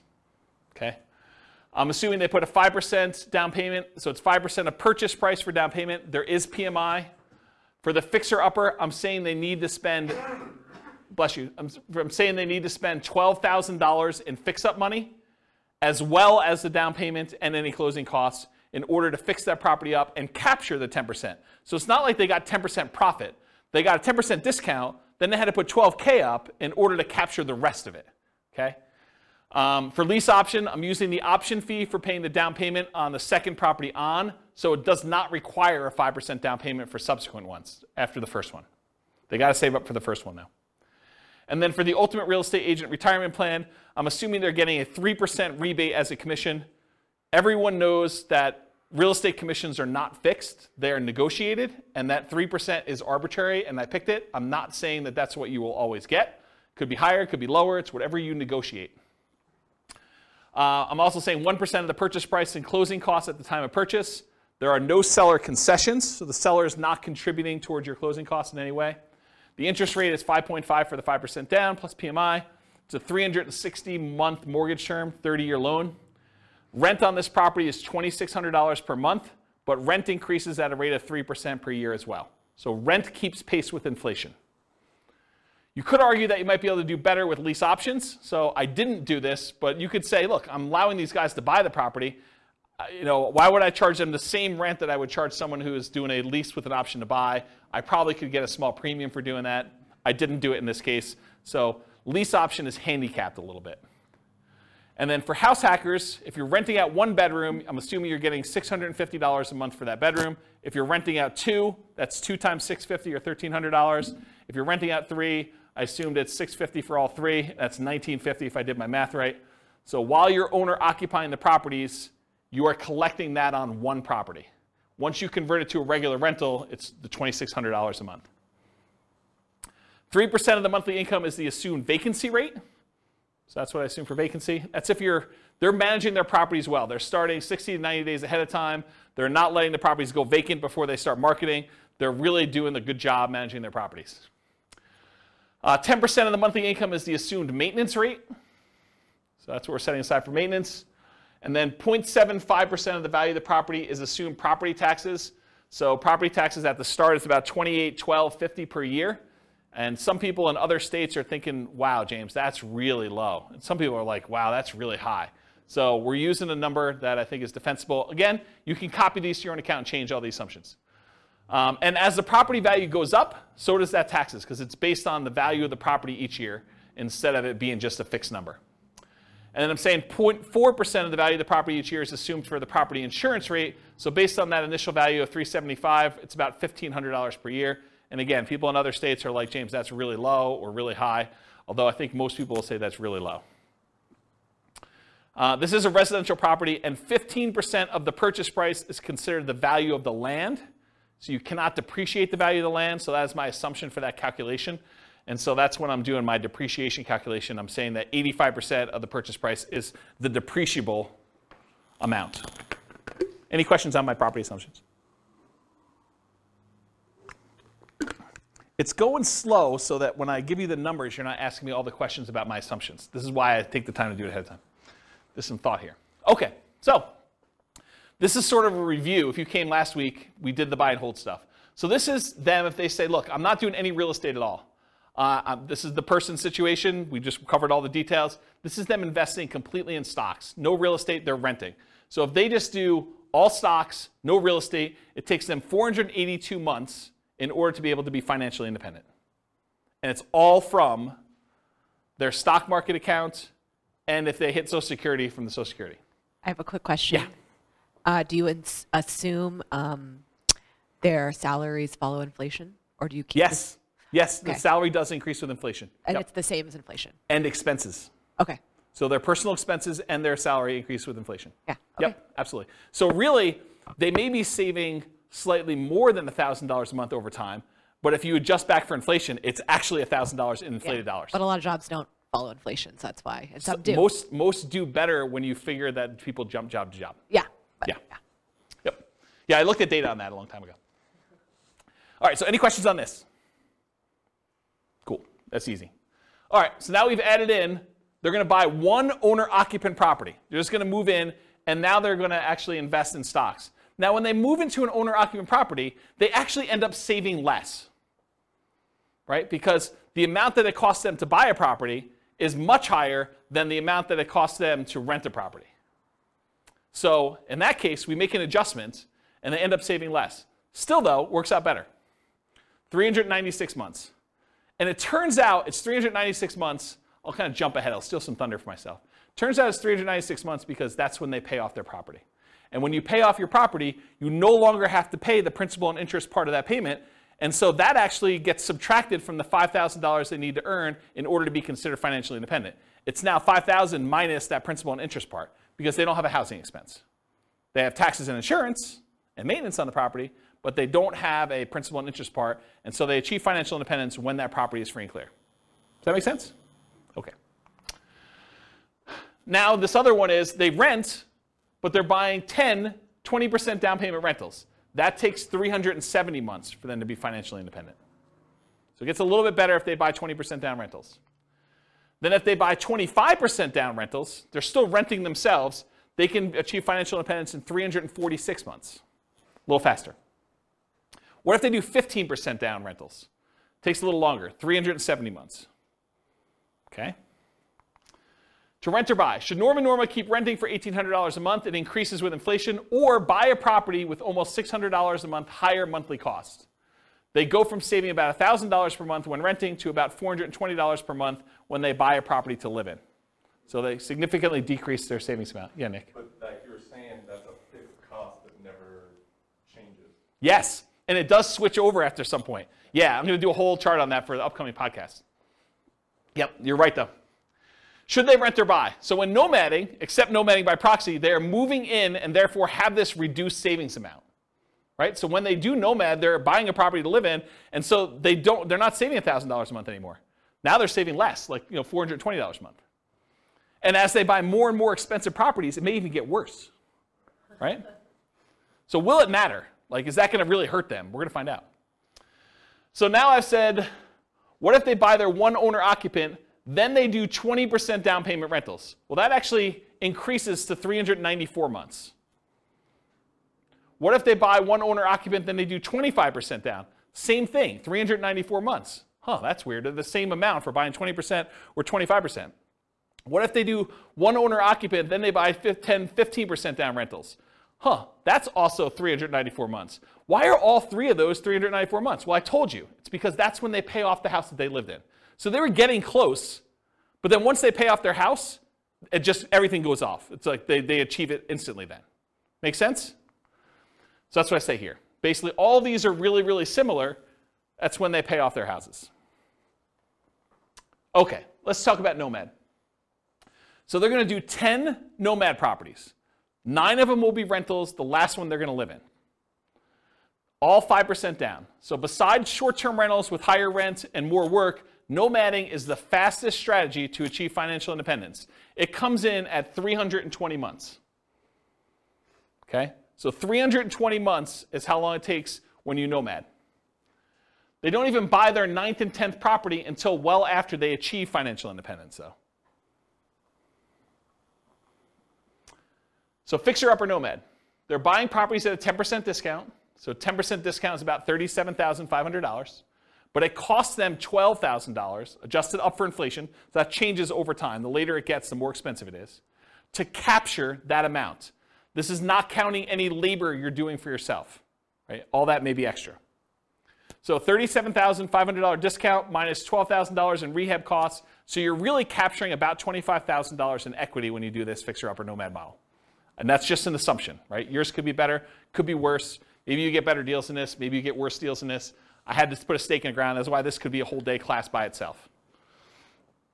They also, because they're buying at a discount, $37,500 discount, they get almost $200 per month more in cash flow.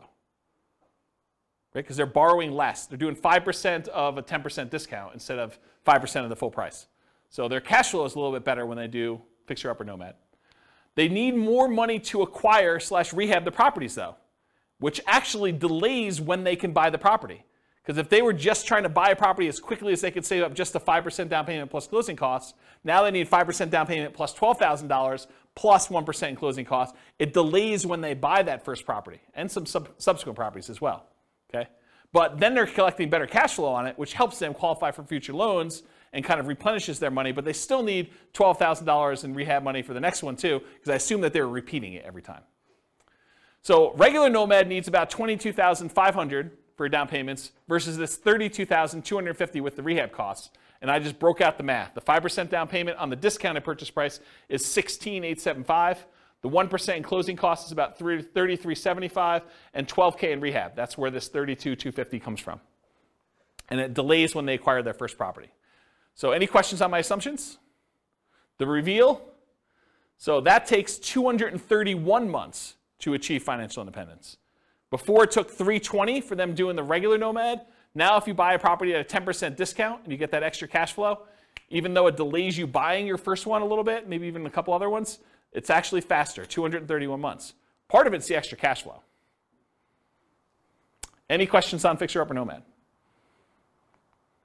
Nomad by proxy. So they continue to rent themselves, so they're still saving that $1,000 a month, but now they have somebody nomad on their behalf. So that's interesting. We've assumed that they have more than one proxy, which is a big assumption, because if you're just thinking I've got one kid or one friend or one parent or whatever it is who's willing to do this nomad by proxy for me, then this would slow it down, because I've assumed that they could do it as quickly as they can come up with that 5% down payment, and they've got enough people to do it where they're doing that. I assumed that there was no benefit or compensation to the proxy. Most of the time when you're having someone nomad by proxy, you're giving them below market rent or ownership in the deal or something else. And I did not assume that in this case, which is a big assumption. And that's why this whole thing could be its own class, right? It could be a whole full day class. They just started paying rent right away. One of the reasons this one does so well is they collect rent right away, so they don't have to wait a year while they're living in the property. They have improved debt to income, which helps them qualify. They're still renting and have income property and properties, and then they buy faster than one per year, because they've got the Nomad by proxy. So this shows you how quickly they're acquiring properties. This is the number of properties owned, and this is time. The red one is Nomad by proxy, so you can see that they acquire them very, very quickly. Basically by the time they're, month 150 or so, they have all 10. The orange one is when they did Fixer Upper Nomad, so that was a little faster, even though it was slower to start. See that? So they had all those, a little bit, around 200 months or so. And then the regular traditional Nomad, it was slow. And I told you, they didn't acquire these last two until after they were financially independent. Because part of it is they've got to acquire the properties, they got to make sure they have their DTIs in place, and they got to make sure they have down payments saved up. So that just shows you their speed. How quickly does Nomad by proxy do it? 214 months. Financially independent in 214 months for that one. Versus 231 with Fixer Upper and 320 for traditional Nomad. All right, so these short-term rental assumptions, and all these assumptions are changeable, but I wanted to make a point that what I use for short-term rentals, I think a lot of people would argue you're really handicapping short-term rentals, James. But this is what I use. So rents will be higher, but fees and expenses on rents will be significantly higher as well. Overall, I've assumed the net, after all the additional expenses, your rent will be 25% higher. So instead of $2,600 a month, it's $3,150. Additionally, maintenance goes from 10% of $2,600 to 20% of $3,150. So it goes from $260 a month for maintenance to $630 a month for maintenance. And you may say, James, that's not high enough, or James, that's too low, or James, that's too high. I don't know, whatever you want to say. But the reason I made a separate slide is, you want to change my assumptions, please do. Okay? So the increase, in my opinion, is modest, but it still impacts achieving financial independence. It could be higher or lower. I don't know. I've just sort of made up numbers. I'm not an expert in short-term rentals. All right, so the Nomad to short-term rental is 154 months to financial independence. Yeah, exactly, right? So you go from 320 months for the traditional model all the way down to 154 months for achieving financial independence with Nomad to short-term rental. Retire at 33, is that what we figured out? Retiring at 33. Realize too that this assumes you keep doing that model after financial independence too, right? Because you're basically assuming you're continuing to get that. We could model it and say, once you achieve financial independence, let's go ahead and go to long-term rentals to make this more passive and see how that looks. Or once you get to the point where your long-term rentals would support you at 100% of your minimum target monthly income retirement, then convert it back to long-term rentals and reduce the workload. But otherwise, you're being active, right? This is more like a part entrepreneur business for that. Okay. Nomad with house hacking. So essentially the same as getting a side hustle. I want to stop and make a point about this. If you get a roommate and you're collecting $650 a month from that roommate, mathematically, it's the same as you getting a $650 a month extra job, right? You're just getting extra money coming in. It counts as a side income. So when I model it, I literally model it as an extra income. That you're getting $650 a month as an extra income source. That's how I plug it in. So I just have the income starting at month 33, which is when they buy their first property. It takes them a while to get to the point where they can afford the first property, 33 months. So I have it start at 33. And I ran 3 different scenarios, with 1 roommate, with 2 roommates, and with 3 roommates, just to see how the difference worked out. So with 1 roommate, it's an extra $650 per month. With 2, it's $1,300. With 3, it's $1,950.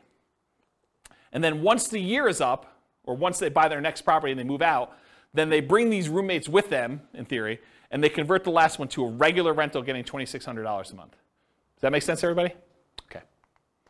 So if you get 1 house hack roommate, it's 263 months to financial independence. If you get 2 house hack roommates, it's 238 months. If you get 3 house hack roommates, it's 214 months. And in this case, once you achieve financial independence, I jettison your roommates. You no longer need them. You just keep living in the house from there on, right? Because once you get there, the income that you were getting from that doesn't count anymore anyway. So I just said, let's just get rid of it. Okay, so you have enough financial independence income sources from the rentals and any money you have in the stock market and whatever else to support your minimum target monthly income in retirement without the extra roommates in house hacking modeling. Okay, any questions on this? This is nice to see, kind of like the comparison. All right, so I just want to remind everyone what this deal is. So traditional Nomad, you buy a home as an owner-occupant, you live there for a year, then you buy a new home, you convert the previous to a rental, and you repeat the process until you reach your financial goals, as many times as you want.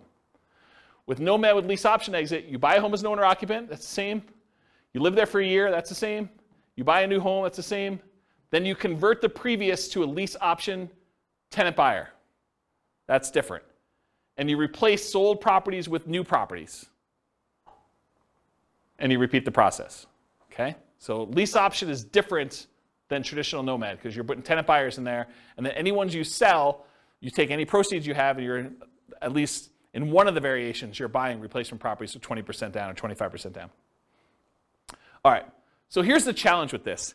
If we run this and we don't buy replacement properties, they sell their properties to tenant buyers, and you don't really acquire a bunch of properties, right? You basically get one, and then you live there until you buy the next one, and then 3 or 4, I think it's 3 years later, you sell it off, so you go back down, and then you can buy another one, then you can do this, and it keeps repeating, and you never really get to the point where you own as many properties as you did with other traditional models, because every time you convert it to a rental, in this case a tenant buyer, rent to own, you actually are selling the properties after a period of time. So it's bad in that way. So in the past, I often taught this combined with buying 20 or 25% down payment properties instead of having to wait for all the Nomad ones, right? So this is how they compare. This is regular, what I just showed you over here. This is the same one, versus if you add buying 20% down payment rentals, you end up getting up here and you end up having properties. But there's some buying and selling going on here throughout these transactions, right? So you eventually get to that point where you do that. Yeah, well, I should do a whole new class on this. I mean, this should be a full day seminar, honestly, because it's complicated. There's a lot of stuff going on. So anyway, when you do those, though, buying 10 properties with lease option exits where you're not replacing them with 20% down payment properties, it takes 379 months. It's one of the worst ones. If you do it where you put 5% down, and then when you come up with a 20% down payment, you can also buy those in parallel, it's 441 months. It's even worse. Okay? Now, what's the problem you're solving by doing lease options, though? Having to come up with down payments, right? Because this is a strategy where you don't need to save the down payments anymore. You use lease options to do it. You need to save the first one, but then after that, you're kind of using other things. And again, if we did different assumptions, this could win.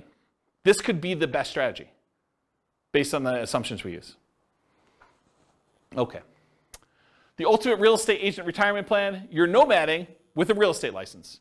You're collecting a commission on the property you buy to Nomad into.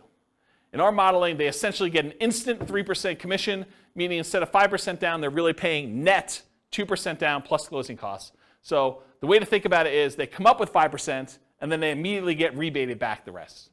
3% of that. Not 3% of that, but 3% of the purchase price, so 60%. If their limitation was down payment, if that was what was holding them back, this helps a lot, right? Not having to put up as much, but it doesn't solve all problems. It doesn't solve debt to income. So I plan to teach a whole course on this strategy for those that are interested. If you guys are like, hey, I want to do this whole thing, I probably will do like some type of significant course. So if you do that, though, it's 310 months to do that. And all it is the same as traditional Nomad, except you have a real estate license. So that's the difference. So the main real estate license, the main one where you didn't have a real estate license was 320 months. This saves you about a year, 10 months, just doing it that way. Okay? Any questions on that? Nice. And then this is all the buy and hold ones from last week with all of the Nomad stuff from tonight, all on one chart so that you can see a comparative where they are. And you could see in general, bless you, Nomad is better, right? Can you see that? If you're willing to Nomad, you can save all this time. And I agree. I think Munir was the one who said at the beginning, no one wants to move, right? Who wants to go and move into properties? But you make a compelling enough financial argument. You're like, is moving worth 50 grand? Or is moving worth 10 years of not working? You start getting to these points where you need to make that decision for yourself. Is a really sucky weekend worth, stopping working 10 years from now, 10 years earlier than you would? And only you can make that decision, but that's how I think about it. What's the maximum number of properties they own? What's the maximum number of properties they own, or like what in those cases? I got lost with how many properties they own. It gets confusing. So in most cases, it's 10. There may be a couple that are unusual. Like I think the lease option one where I allow them to buy 20% down rentals as well, I limited the 20% down ones to 10 and also the Nomad ones to 10. So you could technically earn 20, but they don't get there. And then I think I think when I did the buy and hold one last week, I did one owner occupant and then 9 additional rentals so that they all had 10 to max. But we could go look at that. I mean, we have charts on everything you want to see. But I think it's 10 for most of them. So it's 10 moves. 10 moves for Nomad. Sorry. Oh, yes. That's what I was getting at. Is how many times do you have to move? Yes, 10 moves for Nomad. And this is another reason why we need to do a full day class, because I could show you what 5 Nomads look like.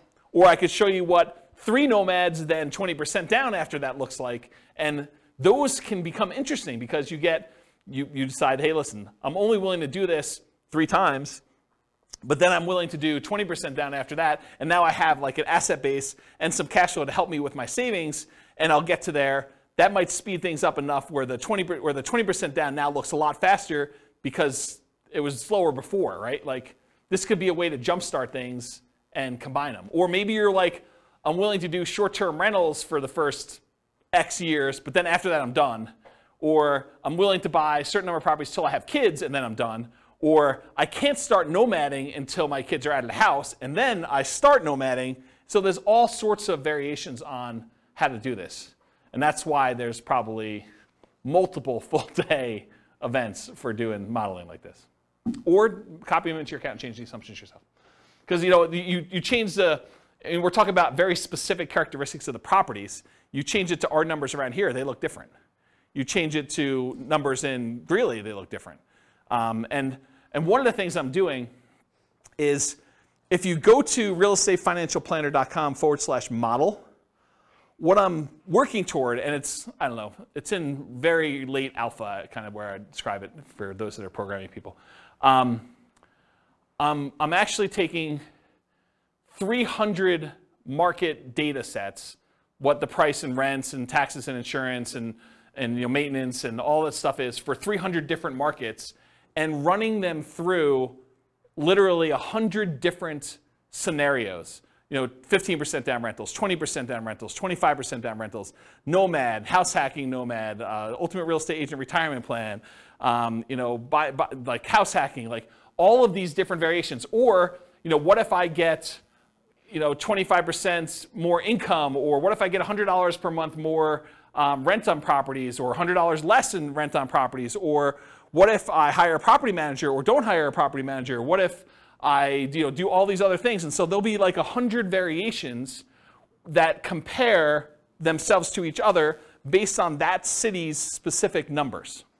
And so that's the thinking behind the podcast for each city is there'll be classes that teach the information so that you understand what's going on, but then you need to look at the, I got distracted with a phone call. You need to look at the actual numbers for that city with all the different variations you have so that you can see the specifics for that city. And then you can still copy them all into your own account to be able to go and see, well, I'm not buying those price houses, or James, you're actually a little off on my city, the number's a little higher. And if I'm off on your city, please let me know, because I can just change it and then click a button and rerun all the scenarios. That's why I'm writing the code to do that. I don't know why I was telling you this story, except that it's a lot of variations if you want to do it, and it's specific for each city. I think that's where I was going with that. So, any questions on this? I think there's one slide left.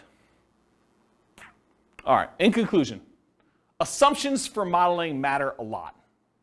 right? You change one little thing, it's like the butterfly wings flapping and all that other stuff, right? I mean, you make one little tweak here, and that cascades out over 720 months, and you doing certain things. Should you pay off properties early? Like you could decide to do that too. Or what if you got better than the assumptions I used in the stock market? Or what if you're afraid of the stock market and you're keeping this in savings accounts? All these things matter. And so I think changing all those things can matter a lot. If you change the assumptions for your income expenses, it changes everything. For market conditions, appreciation rate, rent appreciation rate, price, interest rate, vacancy, rent, maintenance, property management, taxes, insurance, the stock market rate of return, what you're investing in and its risk profile of what you're doing.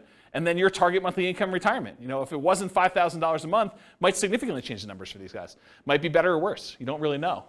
The safe withdrawal rate you use. I mean, if you're using 4% or you're using something much more conservative because you're afraid of stock market stuff and you want to be conservative there, that could limit your ability to achieve financial independence or change the numbers or characteristics. So the strategies that work best in that market may differ. So you shouldn't use the numbers from tonight as like a fixed thing, but I think it's instructive to see how I set it up and what the assumptions were and kind of how they relate to each other for one particular person with one set of assumptions in the one market. You got to do the math for your own stuff. And then I mentioned the website, realestatefinancialplanner.com/model, and then just pick your city.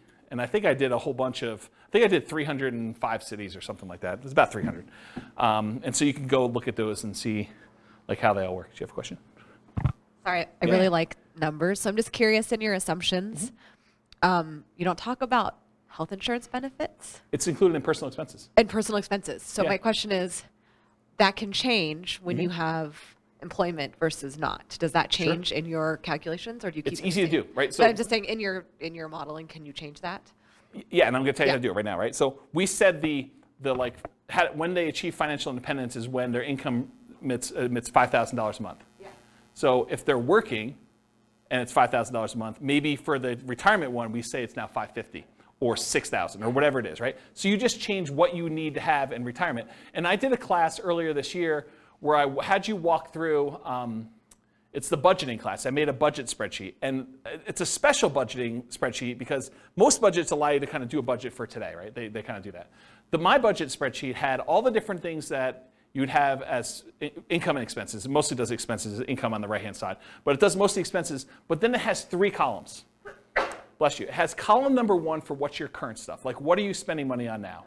Column number 2 is what's your minimum. What I would call is if you really were tired of your work, or you got sick and you couldn't really work, or something happened to you, and you were gonna live a lean fire, or sort of like your minimum where you're not going out to eat every night, maybe you have Netflix, but you don't have the other streaming services. Like you really, really cut back and you had like a super lean budget. That's minimum target monthly income. Then you have a 3rd column for your ideal. And basically I have you write down, okay, if I'm living my current one, I'm spending this much on dining out. But for lean, I'm spending this much, and for my ideal, I'm spending this much. And so at the end of it, it gives you 3 different numbers. It gives you your number for today, so you know where you are. But then it gives you a number for if everything really got bad, like do I have enough, and how close am I to have enough? And then the 3rd one is this is really what I'd like to live at. And so you have a number for that. And then later on, I show you how much you need from investments, cash flow, and pensions, and all that stuff. And so I do some math for you there to show you what the numbers you need for each of the 3, so that you can then quickly see where I am compared to that. And I think that's a better way, in my opinion, to do budgeting, to kind of do like your current, your lean, and then your kind of target ideal one. But that answers your health insurance question, because when you do the health insurance section down there, you say, this is current. This is if I really had to stop working, or I got to the point where I'm like, I'm done.